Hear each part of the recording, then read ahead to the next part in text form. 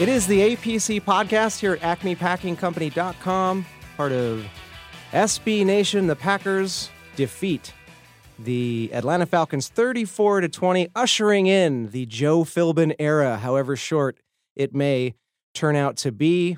I am Zach Rapport, at Zach Rapport on Twitter, joined by Ben Foldy. Howdy. Howdy. No Alex Batakis today, but we are thrilled to have our third man on the show. We promised him that we would get him on after a win, because every time we have him on, it is following a loss, and it is always an airing of grievances. This time, not so much. And wouldn't you know it, it happens to be one of the more interesting sort of post-game conversations that we could be having this year. Ben Fennell is our guest, at BenFennell_NFL, does film crunching for The Athletic. You know him, you love him. Ben, welcome. It's always a pleasure to join you guys, and it's a little bit against our style here to talk after a win, but we'll see what we can come up with. Yeah, not only is it after a win, but we're going to include you here on our normal show. And the first thing that we like to do here after a little bit of banter is our notable nuggets. So notable nugget to clue you in, #NoteNug, is just a little takeaway from last week's game. And Ben Foldy, do you have a notable nugget? It's a large nugget, but I just wanted to give a shout out to Tyler Lancaster for coming in and performing, fine, which is about all I expect from an undrafted free agent defensive lineman most of the time. And so, I guess the extension of that nugget is that there is a kind of curious anti-Pettine sentiment in certain corners of the Twitter sphere, and I just don't really understand it at all, because I think that he's kind of making magic out of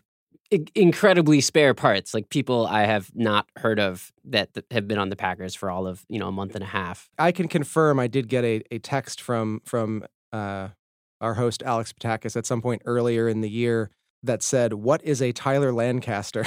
It does sound like a Game of Thrones thing. I haven't seen those Pettine criticisms on Twitter, but if I know Twitter, if you get deep enough, you'll find people criticizing just about anything, from sunshine to puppies to free money. So that doesn't surprise me in the least. That's true. I guess what's been shocking is that it seems that the anti-Pettine wing of Packers Twitter, at least, has been somewhat headed up by Justice Mosqueda, who I do tend to respect and appreciate on almost all issues, and maybe even this one. I haven't dug that deep into his takes, but... Well, he's a big metrics wonk. He's a big DVOA fan. And so I think that there are some of those metric measures by which the Packers defense maybe is not measuring up. I think they're around like 23rd in DVOA last week, but that might have gone up actually after the Atlanta game.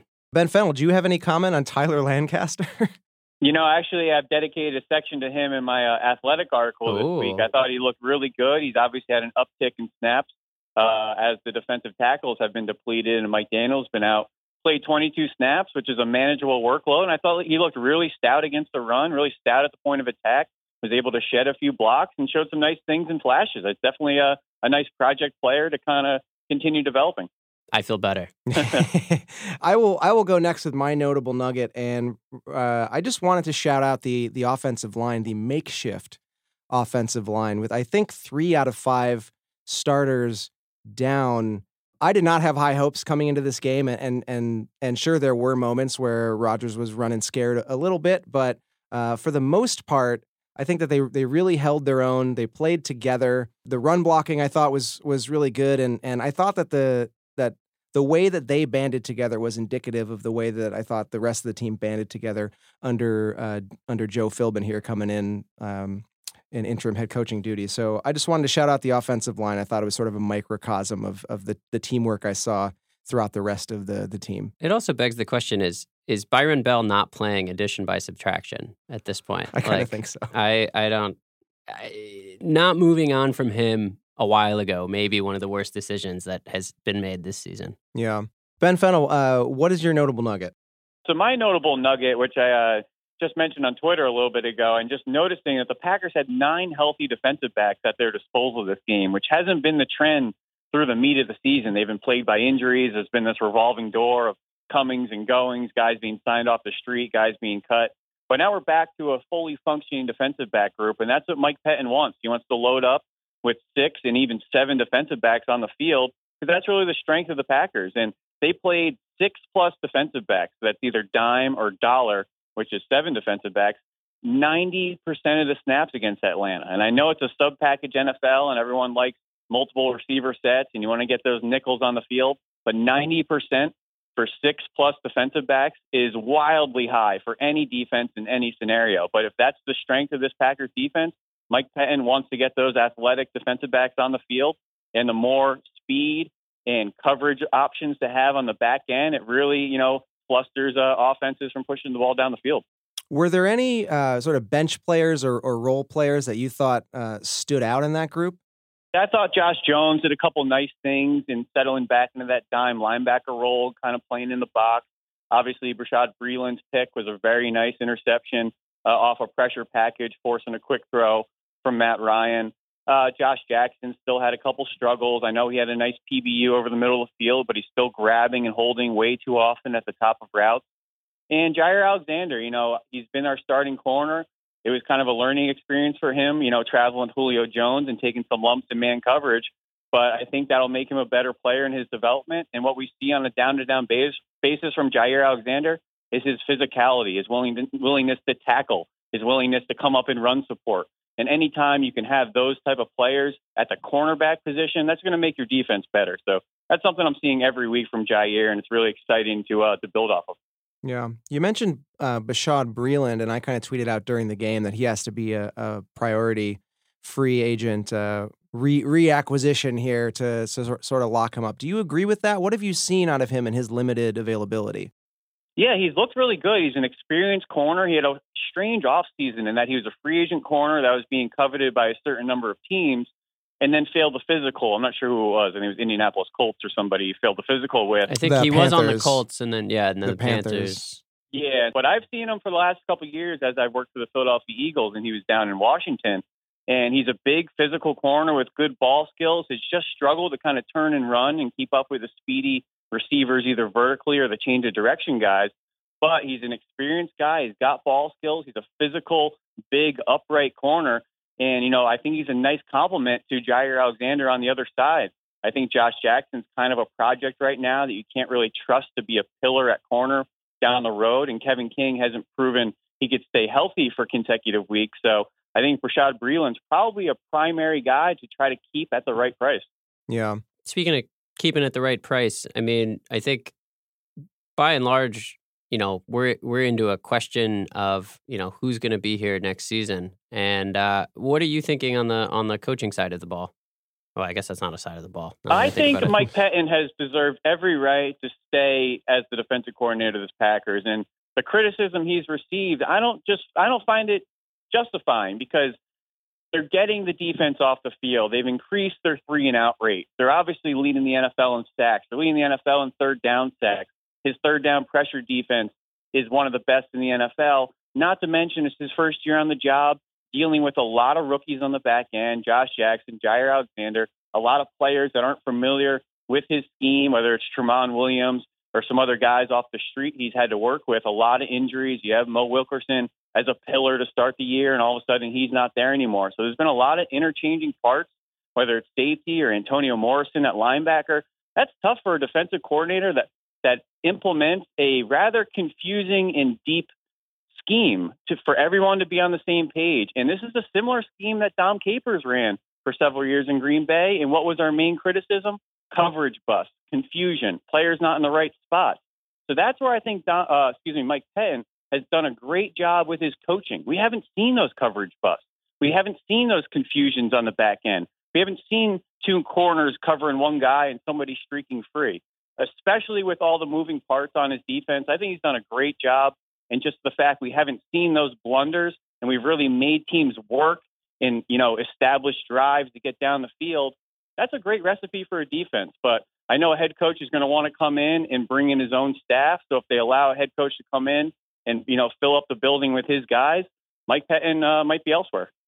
Yeah, speaking of head coach, I joked a little bit earlier about ushering in the Joe Philbin era. I don't think he's a legitimate head coaching candidate, but the Packers scored 34 straight points in this game against the Falcons. They come out looking like a team ready to play for this coach. Is it just a dead cat bounce, or did you see something different in the way that Joe Philbin ran this team?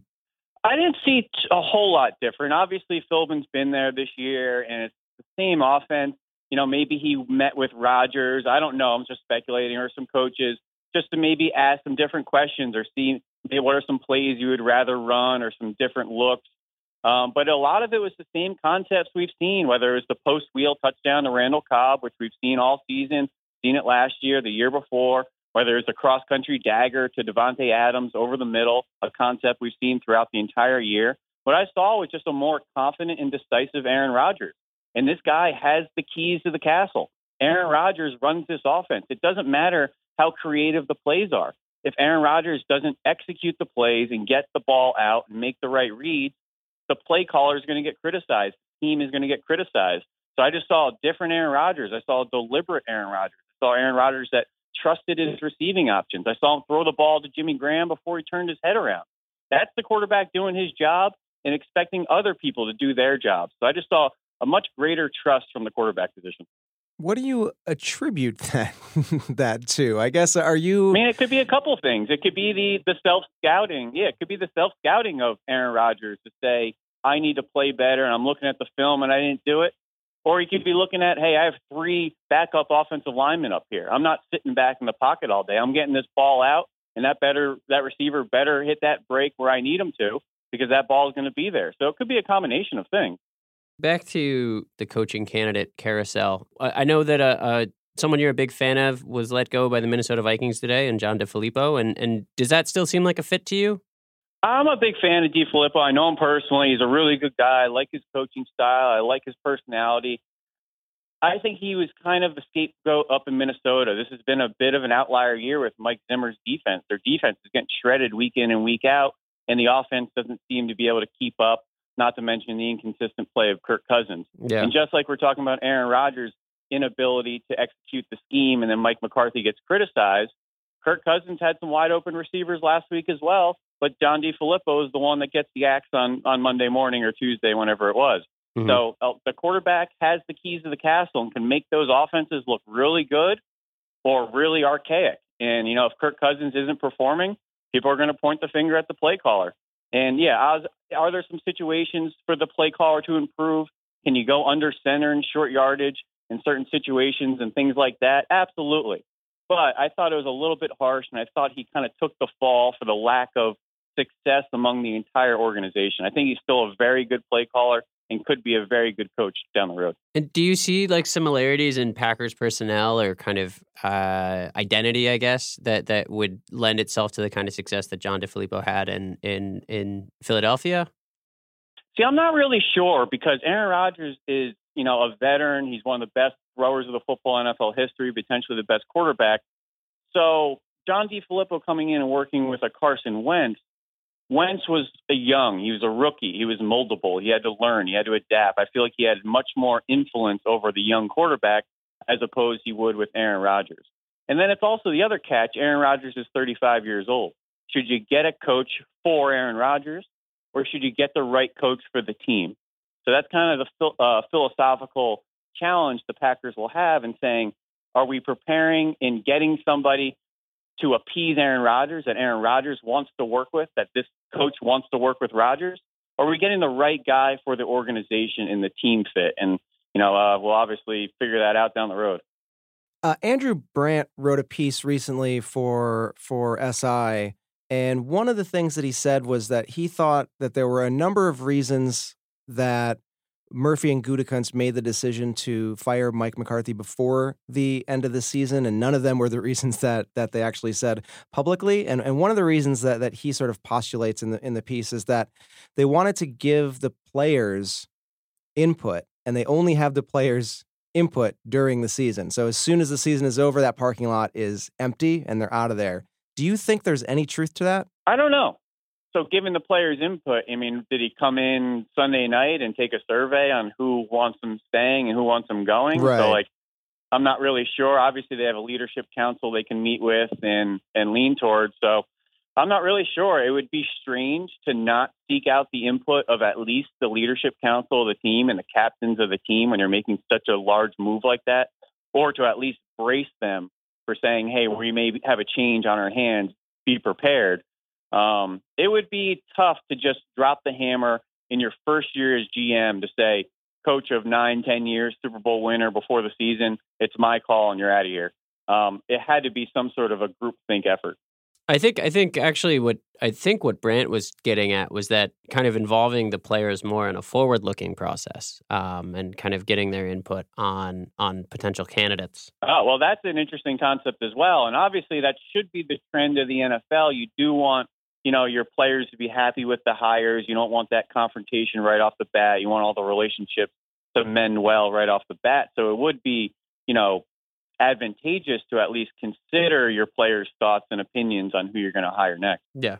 And we've been talking for the last couple of weeks about whether or not you kind of how and why and the parameters in which you include Aaron Rodgers and where, I think looking at Favre as a precedent on how to kind of deal with a potentially larger than the team player in the twilight years of his career and just kind of what do Packers brass have to have in place to kind of prevent a player from, not necessarily. Sometimes I'm not convinced that what's good for Aaron Rodgers is necessarily the best for the Packers and not for any fault of Aaron Rodgers. Like I almost see it as a protecting him from himself kind of pattern.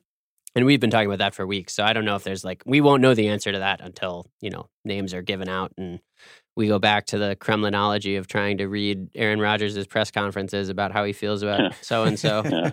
It's very cryptic. And Aaron Rodgers, I think, is coming to a bit of a kumbaya within himself because he's been a very mobile and athletic quarterback, but he's 35 years old, coming off obviously a major knee injury in week one he's been dealing with all season. He's not the same player he once was. I think he needs to get out of that mold of being fleet of foot and trying to escape the pocket all the time. He just doesn't have that step on defenders anymore. You have to look at what the Saints did with Drew Brees. 2 years ago, he was 37 years old and he was averaging 40-plus pass attempts a game. And Sean Payton said, wait a minute, we can't have our 35-plus-year-old quarterback dropping back this many times. We can't do it. So they changed philosophies. They bolstered up the offensive line. You got Ramczyk, you got Andres Pete, you got Alvin Kamara. Now, all of a sudden, in the past 2 years, the Saints have been averaging 24 dropbacks a game, completely changed the philosophy of the team. And that's what I would love to see this Packers team try to preserve the career of Aaron Rodgers by taking some of the pressure off him as a passer, that he doesn't have to shoulder the entire load of this offense, that we can change philosophies, bolster up the offensive line, maybe work this offense through an Aaron Jones instead of Aaron Rodgers, and preserve the career of 35-year-old Aaron Rodgers. Yeah, and it seems to me that, Aaron Jones is not a big step down from someone like Kareem Hunt or Alvin Kamara or these kind of dual threat, well-balanced running backs that the league is moving towards. It doesn't seem like that big a stretch to kind of put Aaron Jones into that role. You see that explosive trait every time he gets the ball, except Kareem Hunt, Tariq Cohen, Alvin Kamara, Christian McCaffrey, all those rookie backs last year were used differently in their offenses. They were used as dual threat backs. They were featured in the offense. And Aaron Jones wasn't featured, but I felt so strongly he had the ability and just as much the ability as all those other running backs, but they were given the opportunities to use their skill set. And that's the change in focus and philosophy we've seen over the last 5-6 weeks in the Packers. And finally seeing Aaron Jones as a special player. He needs to be given opportunities to use that skill set and to be special. Just look at how these running backs are deployed across the NFL. We have a special running back. You got to use them.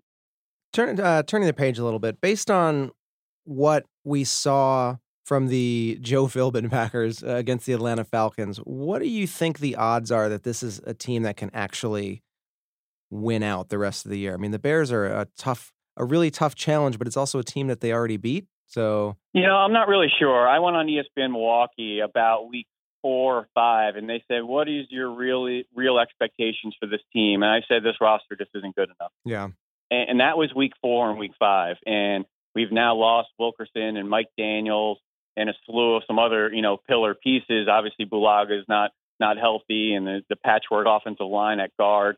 I just feel like the roster has gotten more and more depleted. There's flashes of excellence because Devontae Adams is an excellent receiver, and Aaron Jones is excellent. Aaron Rodgers is excellent. Kenny Clark, Clay Matthews, Jair. There's some talent on this team that can keep it afloat and flash potential and to flash big plays. but the collective and the consistency of this team, I just don't think is strong enough to compete with the top guns of the NFC. Even if they go and knock off of Chicago, I just don't see this team being strong enough to really compete down the stretch against the Rams and the Saints and the top teams in the NFC. But do you really see, are they that far off from, say, Minnesota or Seattle or any of the teams that they have to make up ground on? This year, I think, would be tough. But collectively and just judging the roster and the way the organization is flowing, I don't think they're that far. And I think they've really turned the page with, going and getting the corners in the draft last year and changing face at defensive coordinator and at GM. And now we just changed head coach. I see the tides turning with the Packers. I just think it's more of a 18-month type of process to really change the script and get a new culture into that building. So I'd like to see one more draft and to see what they can do with those 2 first-round picks, to see how Gutekunst can maybe be aggressive in free agency once again, and maybe learning from his mistakes. Maybe the Mercedes Lewis and the Jimmy Grahams and the Wilkerson signings didn't work out as you had hoped.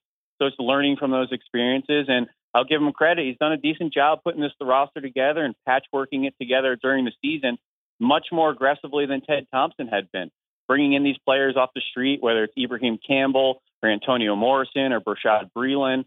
He's constantly trying to improve the roster, even throughout the season, and I really respect that from a GM. That's another thing, too, about Pettine, I think, is that when you look at what he's done after, a couple of years of pretty empty cupboard drafts, looking back on them, I think a year or two of even just kind of average to slightly above average drafting will do some good for this defense quite a bit.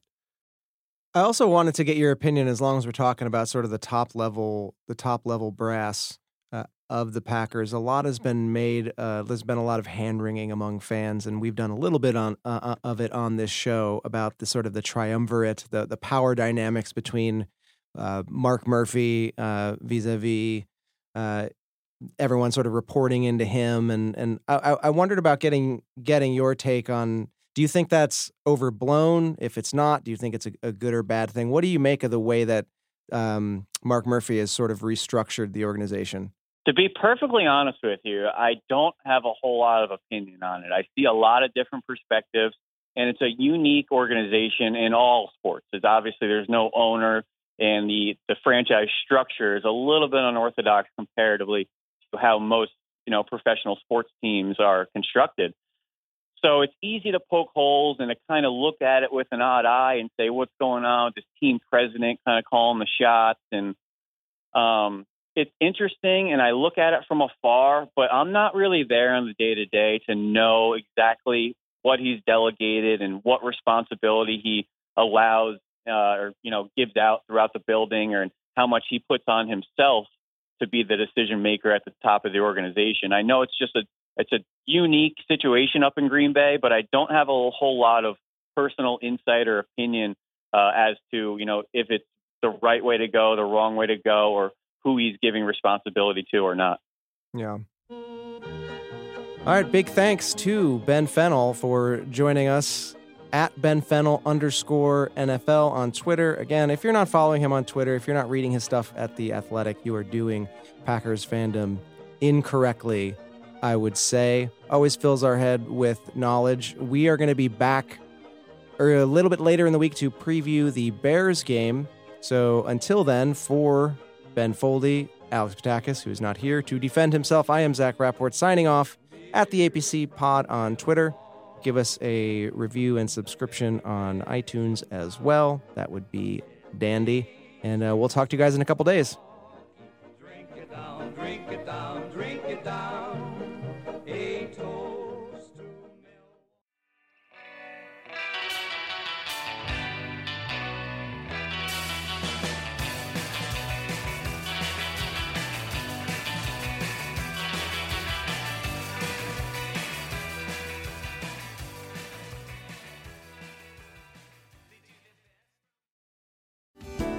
Hello, I'm Spencer Hall from SB Nation, and I want to tell you about my new show, It Seemed Smart.